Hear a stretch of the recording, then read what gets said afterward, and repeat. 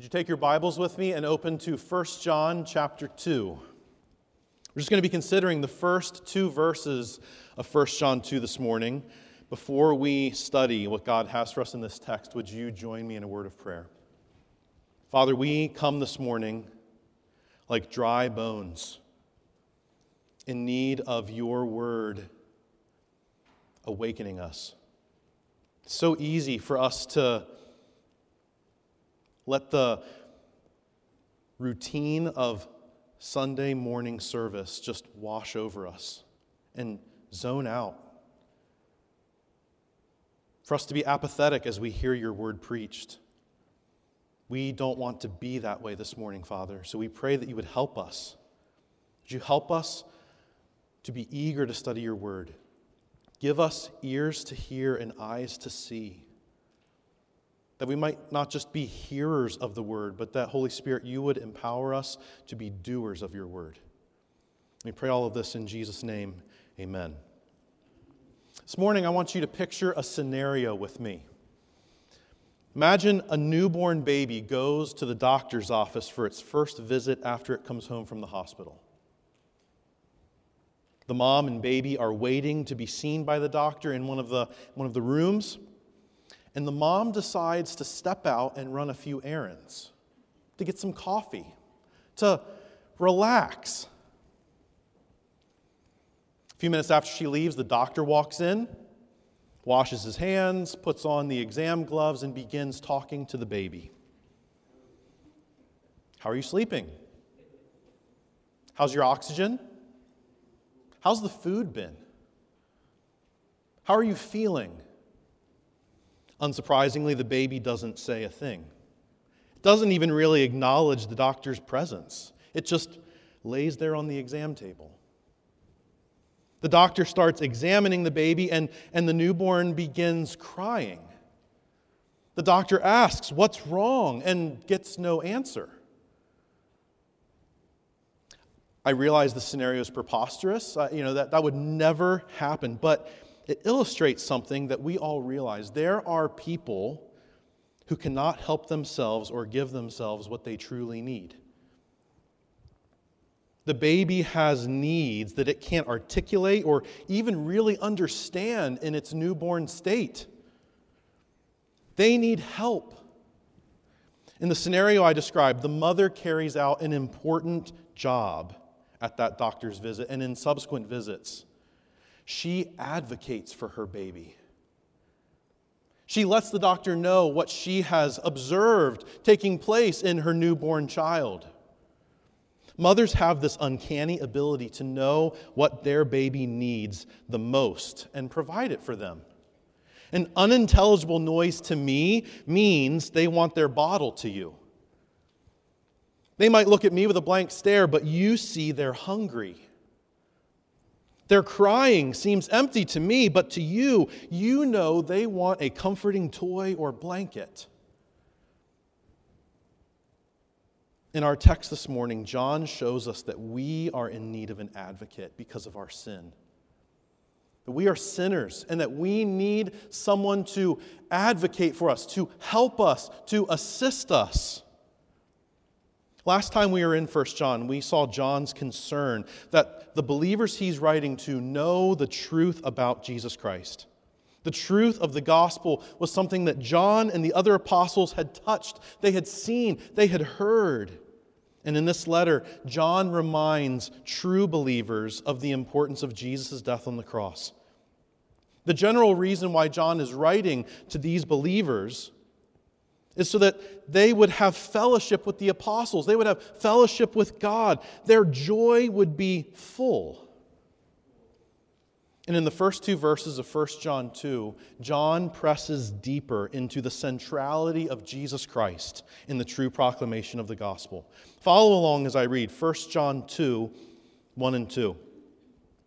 My little children, these things I write to you so that you may not sin. And if anyone sins, we have an advocate with the Father, Jesus Christ the righteous.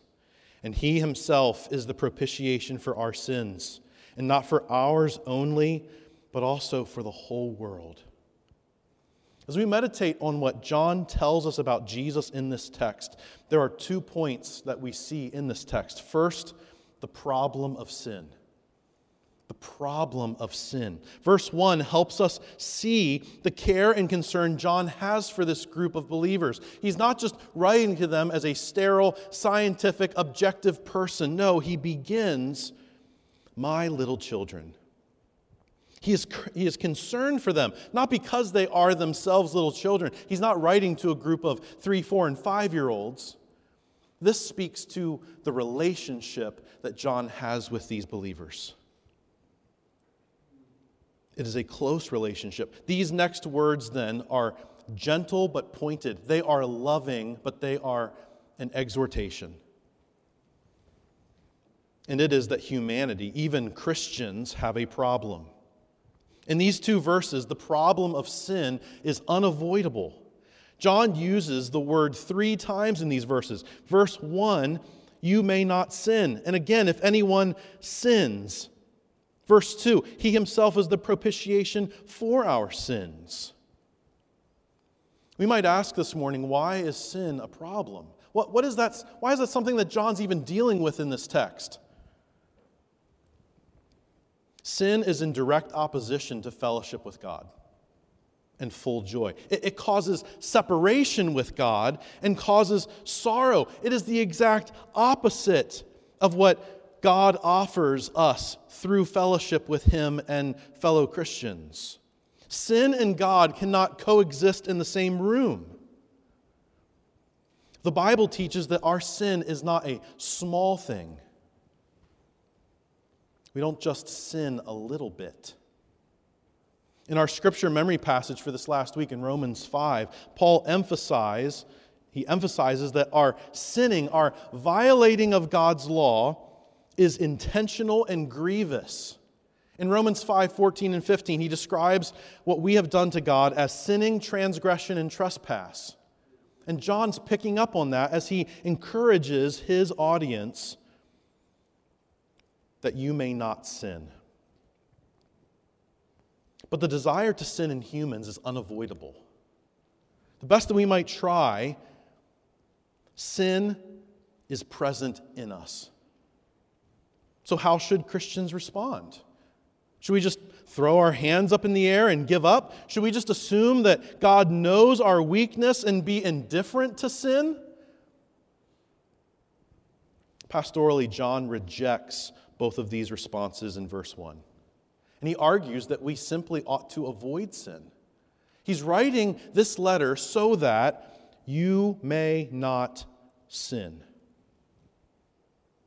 It's quite possible that the false teachers that he is responding to were taking the forgiveness and cleansing that Jesus secured and using that as grounds to encourage the people to sin more. Do you want more of God's grace? Do you want to be cleansed from more of the sin and more of the things that you used to do? Well, God offers to cleanse and forgive, so do whatever you want, knowing that their many sins could be cleansed. But John argues that a proper understanding of the gospel should motivate us to sin less, not more.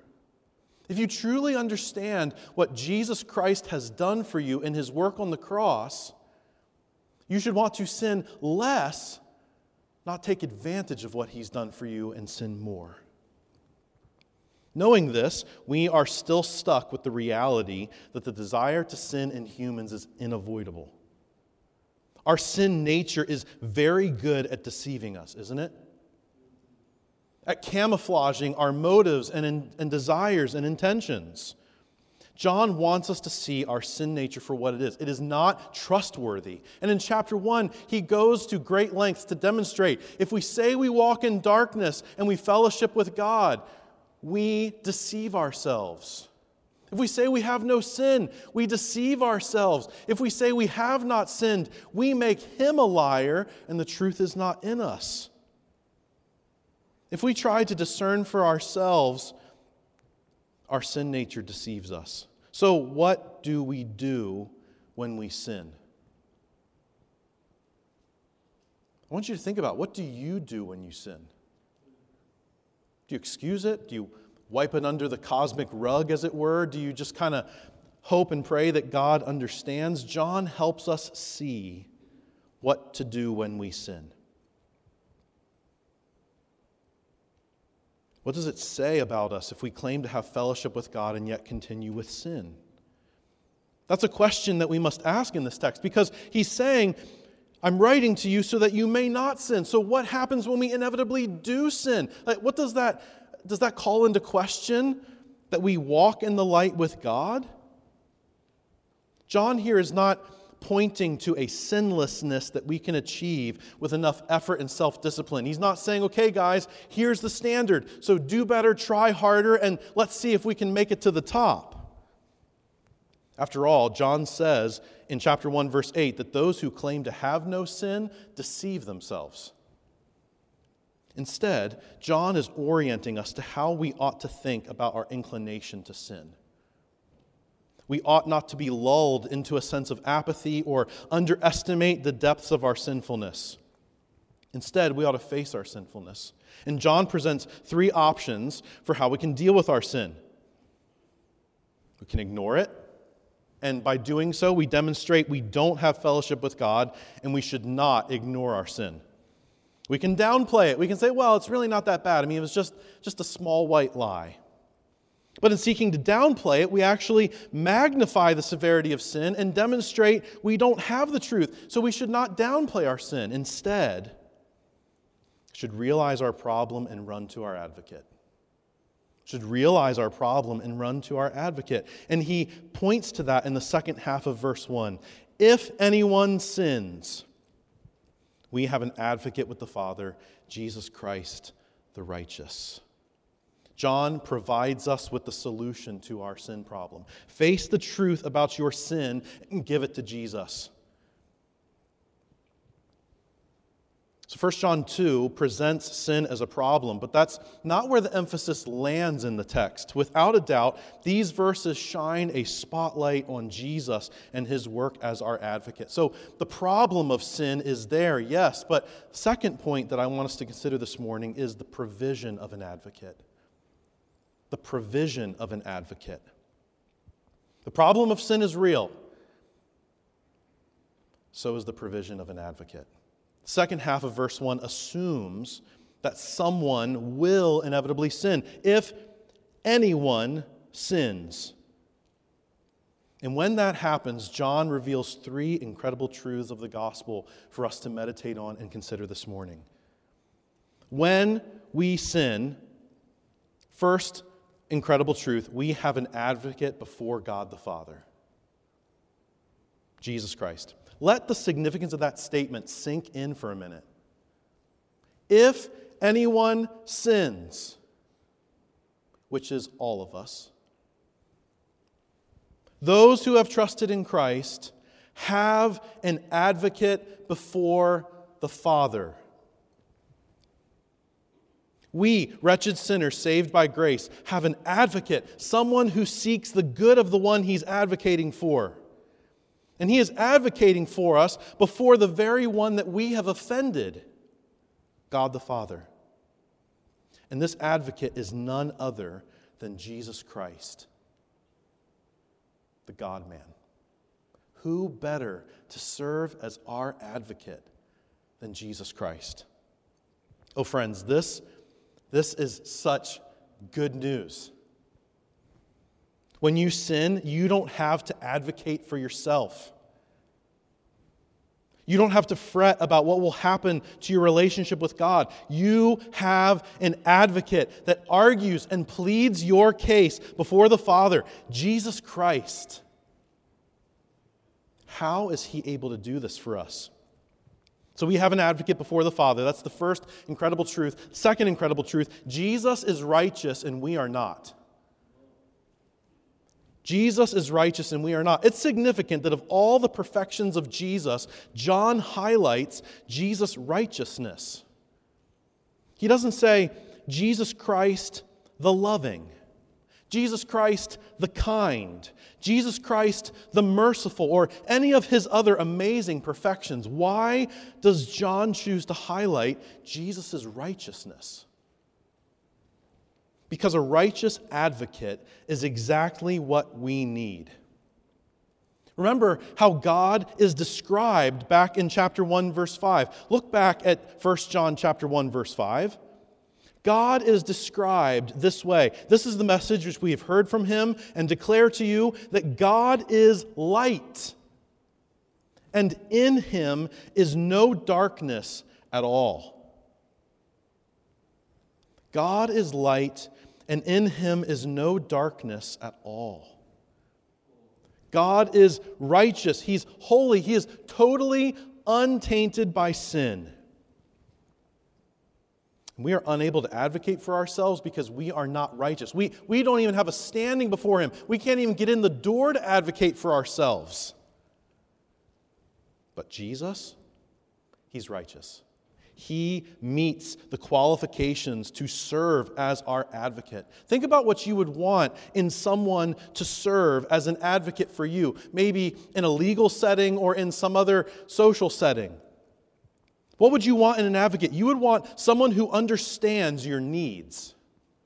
You would want someone who knows you pretty well. You would want someone who cares about your overall well-being and is willing to go to bat for that overall well-being.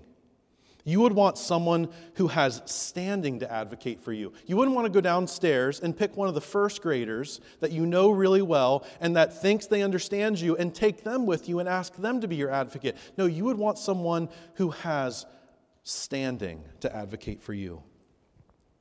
Think about this. Jesus has all of those things.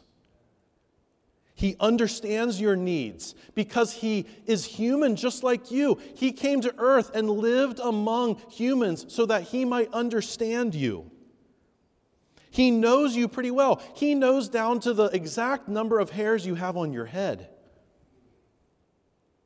He cares about your well-being. And he has standing to be able to advocate for you. He's not a stranger to the Father. He is one with the Father. He is able to stand before the Father on our behalf. Christians, this is something that you have as a follower of Christ. This is true of you if you are in Christ. You don't have to secure it on your own. It's a benefit, we might say, of being in Christ. When you trust in him for salvation, you have an advocate.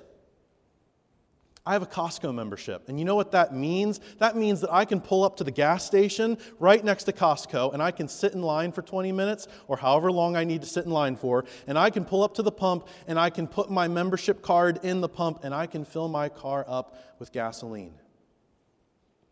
I get that benefit. I have that benefit because I am a Costco member. Brothers and sisters in Christ, if you have trusted in Christ for salvation, you have an advocate with the Father, Jesus Christ. But we might ask, what basis is Jesus Christ able to advocate for us? He might be righteous, but what has he done that allows him to stand before God and advocate for us? The third significant truth worth meditating on is Jesus is the propitiation for our sins. And that's in verse 2. He himself is the propitiation for our sins.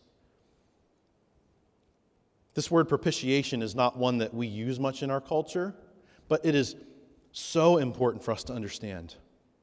The goal of propitiation simply is to make someone propitious.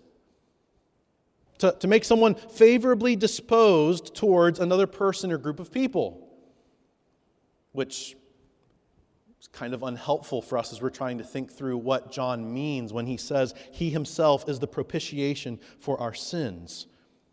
In verse 2, John is arguing that Jesus himself is the basis for propitiating the Father for our sins. So the Father needs to be made propitious. And Jesus himself, we're told by John, is the propitiation for our sins.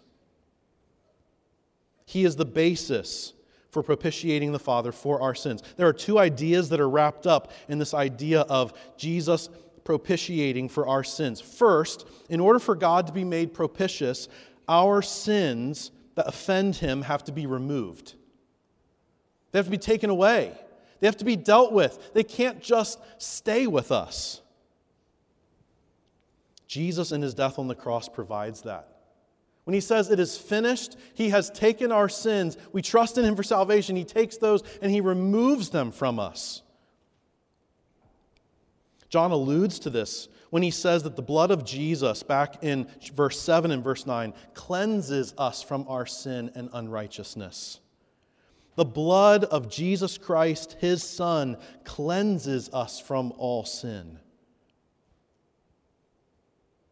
Second, though, the second piece of propitiation is not just the removal of sin, but the wrath of God against our sin must be satisfied.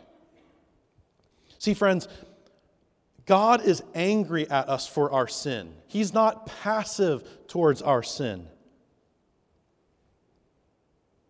Consider these words that John writes in John 3:36.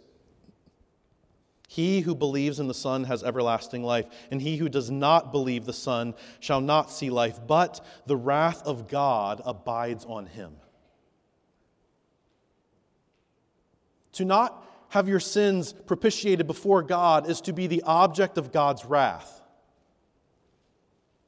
So in order for you to have your sins propitiated for, Jesus has to do something with the Father's wrath towards you.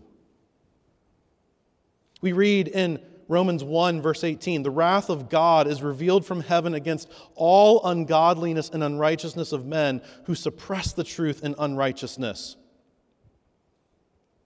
All the way back when God goes before Moses in Exodus 34, here is what is recorded. Keeping mercy for thousands, forgiving iniquity and transgression and sin, by no means clearing the guilty. So just removing your sin doesn't fully take care of the problem. The wrath of God has to be assuaged. So God is justly angry at our sin.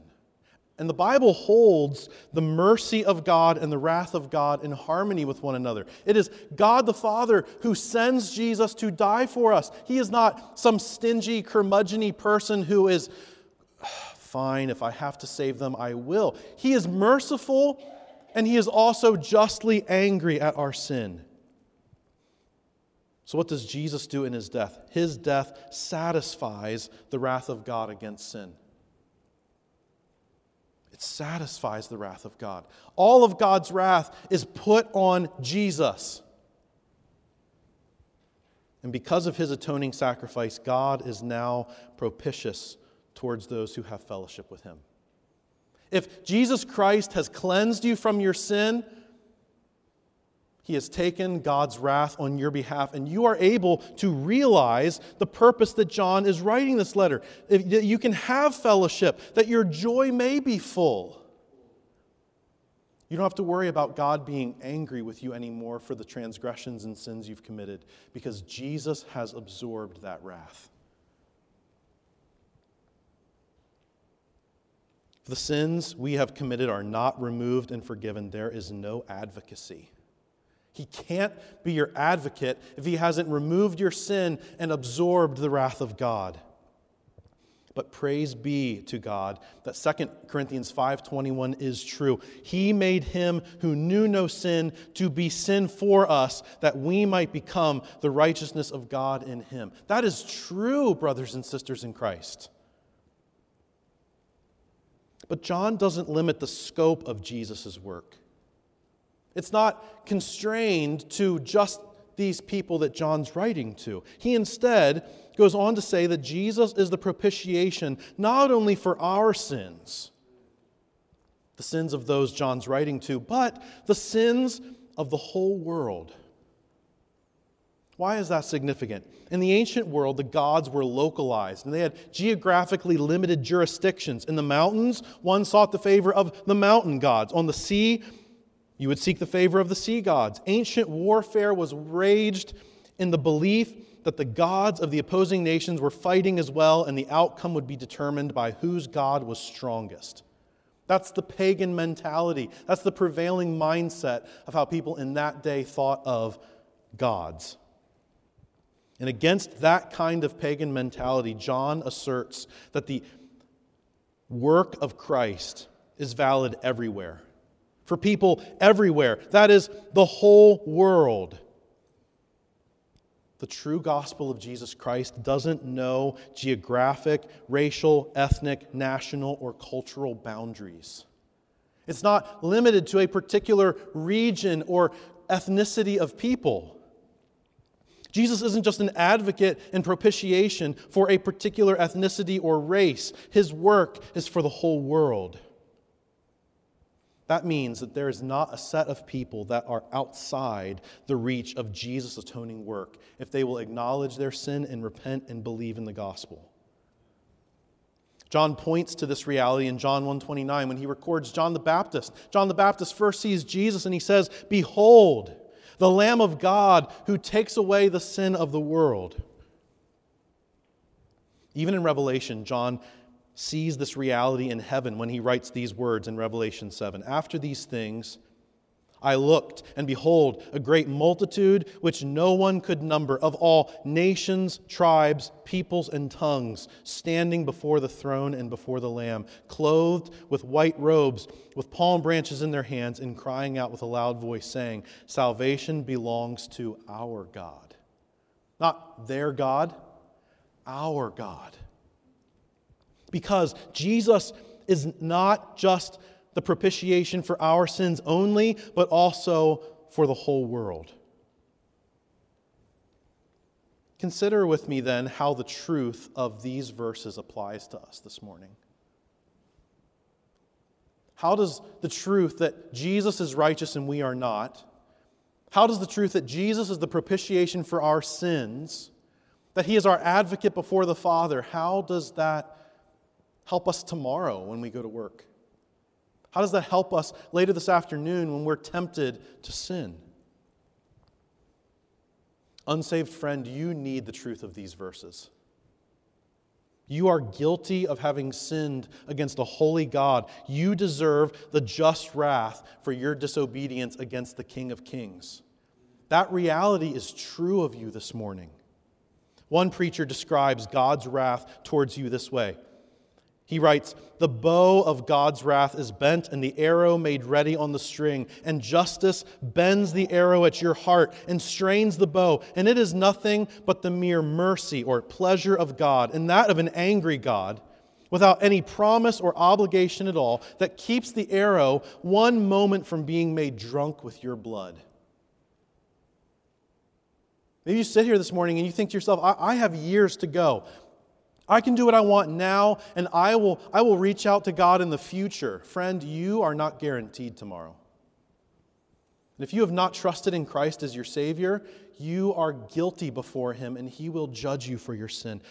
Sinner, I beg you, turn to Christ this morning.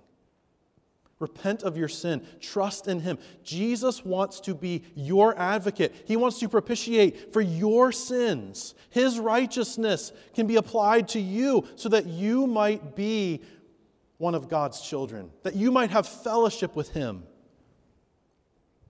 What's keeping you from having your sins forgiven? If you've not trusted in Christ, can I encourage you, come talk to me after the service this morning. Talk to someone sitting around you. Ask them how you can be saved this morning, that your sins might be forgiven. Brother and sister in Christ, you need the truth of these verses. You need them for your head, and you need them for your heart, for your mind. Do you believe the truth of these verses? Do you live in the reality that God doesn't want you to sin? He doesn't send Jesus to die so that you could sin more. Church, we're called to obedience and holiness.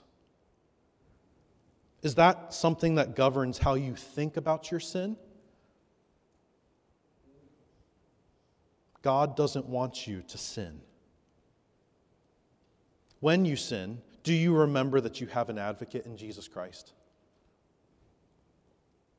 And He stands ready to cleanse you from that sin. He is not reluctant to cleanse you from your sin. He is ready to cleanse you from your sin. Do you really believe that your sin is gone when you confess your sin? Do you really believe that Jesus is advocating for your sin? Do you really believe that He has propitiated your sin? Or do you insist on carrying your sin with you despite Jesus having forgiven you? Maybe you, like Adam, you bear the consequences of your sin in this life. But remember that if you are in Christ, there is no condemnation for forgiven sin. If He is your advocate, then when you confess your sin is gone. He has propitiated your sin. But we not only need to know the truth of these verses in our minds, we need to feel them in our hearts.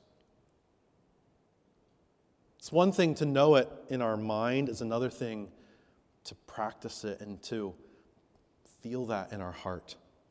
How does the truth of these verses affect your desires and attitudes? Maybe you know that you shouldn't sin, but are you actively fighting against sin? Or have you thrown in the towel? Has your sin lulled you into a sense of apathy to where you don't want to fight for holiness? Your head tells you that you should not sin, but your heart is discouraged because over and over and over again, what do you see as you look back on your day? You see sin. Brothers and sisters in Christ, you have an advocate before the Father, Jesus Christ the righteous. When you sin, confess it to Christ. These verses provide assurance that when you do that, your sin is forgiven. As sure as Jesus is seated at the right hand of the Father, and He is, that's how surely your sins are forgiven. Let your heart be comforted by that reality. That when you sin, you have an advocate with the Father who pleads your case, who is the propitiation for your sins. Resist the temptation to be your own advocate before God. Isn't that easy for us to do? We want to slide into the self-advocacy chair. But Jesus is the only advocate you need. You don't need to advocate for yourself. What do you need to advocate for that He doesn't advocate for you? He knows what is best for you. He has your best interest in mind. When you find yourself seeking to earn the favor of God on your own, remember, Jesus already earned that for you. You can't achieve something you already have. And if you are in Christ, you have favor with Him because Jesus is the propitiation for your sin. Maybe you're inclined to view your life as a checklist that earns favor with God the more check marks you have on the boxes. Maybe you even came in the doors this morning, and as you came in the doors, you gave yourself a little spiritual pat on the back. God will accept me this morning because I came to church Sunday. Don't confuse obedience to God with earning favor before God. If Jesus Christ is your advocate, you don't need the checklist. We obey God because of what Jesus did, not to earn what Jesus did. We obey God because of what Jesus did, not to earn what Jesus did. Weary parent, you need this truth as you parent your kids. Remember that Jesus sees, Jesus knows, Jesus is your advocate before the Father as you try and bring your children up in the nurture and admonition of the Lord. He is your advocate. When you throw your hands up in the air and you don't know how to deal with a certain situation, you have an advocate before the Father. Kids and teens, you need this truth. Jesus is your propitiation, and that's important for you because as you grow older, you know what will happen? You will become more and more aware of your shortcomings and of your sin. And how do you combat the feelings of guilt and shame? When you don't measure up to your own standards or expectations that friends or teachers have. Remember, your standing before God isn't in doubt or compromised. If you've trusted in Christ, you have an advocate before the Father. Senior saints, you need this truth. Maybe you look back on your past and your mind is filled with regret and shame. You look back on a life filled with things that cause you regret. You don't need to atone for past mistakes. Jesus has already done that. He himself is the propitiation for your sins. Church, these verses apply to us as a body. We are responsible to guard this message that we have an advocate before the Father, Jesus Christ, the righteous. So when we gather for worship, these verses and others like them in the Bible ought to fuel our passionate worship of our great God. When we sing, "All hail the power of Jesus' name," these verses ought to encourage us to sing exuberantly and gladly. We come into the presence of the King of Kings Sunday after Sunday because of the work of our great high priest, Jesus Christ. And that ought to bring you joy. Take time on your way into church before you gather with the people of God to rehearse the gospel to yourself. To remember that you, when you sin, you have an advocate before the Father, Jesus Christ the righteous, and He Himself is the propitiation for your sin. If you take time to rehearse that before you come, then when you get here, what happens? There's a bunch of us who are recounting how Jesus has been our advocate, how He is our propitiation, and we have cause for joy and encouragement in building one another up. Church, these verses are why the whole world needs to hear the good news of the gospel. Jesus is not just the propitiation for the sins of Limerick Chapel. He is the propitiation for the sins of the whole world. How can you get involved in God's mission? Whether it's something as simple as praying for the missionaries that we support, volunteering to serve here at church with the mission, or considering if God would have you go serve Him in missions in another part of the world. These verses ought to energize us as a church to share the gospel with those who have not trusted in Christ. Because He is not just the propitiation for our sins only, but for the sins of the whole world. Brothers and sisters in Christ, may God give us grace to live in the reality that Jesus is the only advocate any sinner needs. That's the truth these verses teach. Jesus is the only advocate that any sinner needs. Let's pray.